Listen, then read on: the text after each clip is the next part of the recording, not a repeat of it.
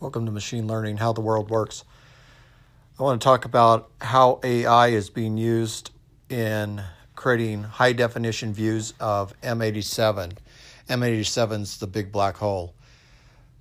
What happened is the astronomers use machine learning to improve the Event Horizon Telescope.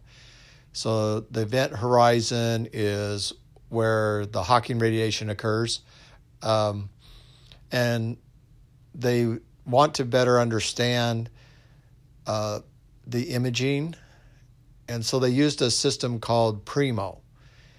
And Primo, what it does is it learns from simulation.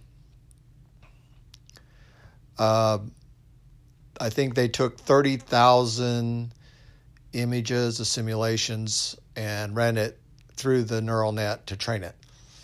Now, originally, the EMH was getting images from M87, which is 55 million light years away, and they were getting these images from a worldwide array of telescopes.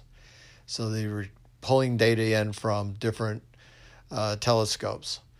So what they did is there were gaps in the imaging. So what they did is they attempted to fill the gaps using AI.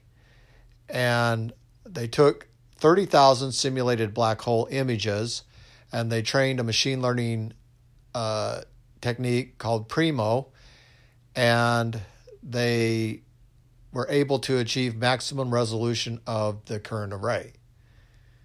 So as a result of that, they were able to get a better image.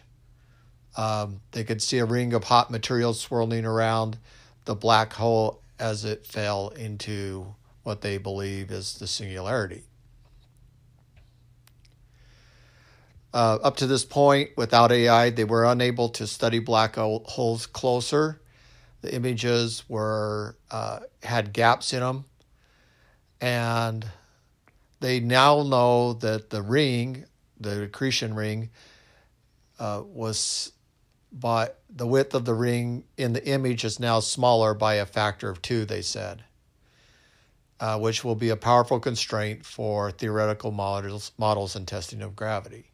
So building their models, they would now use the results from the AI imaging to improve the accuracy of their models. So in this article, it states that tens of thousands of simulated event horizon images were fed into the Primo model, covering a wide range of structural patterns for gas swirling in M87 black hole. The simulations that provided the best fit for the available data were blended together to produce a high-fidelity reconstruction of the missing data.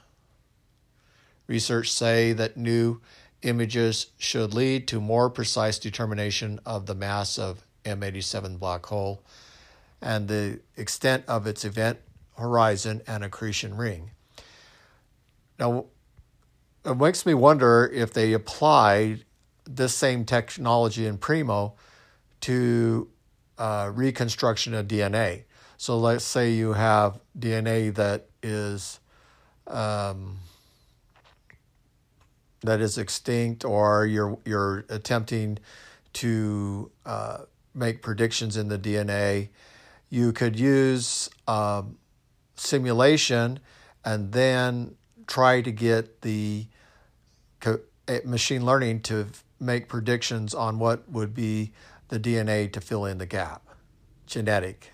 So there might be some genetic splicing or even some predictions on possibly therapies for disease, healing of specific diseases. So that was a big breakthrough for machine learning and its application in astronomy.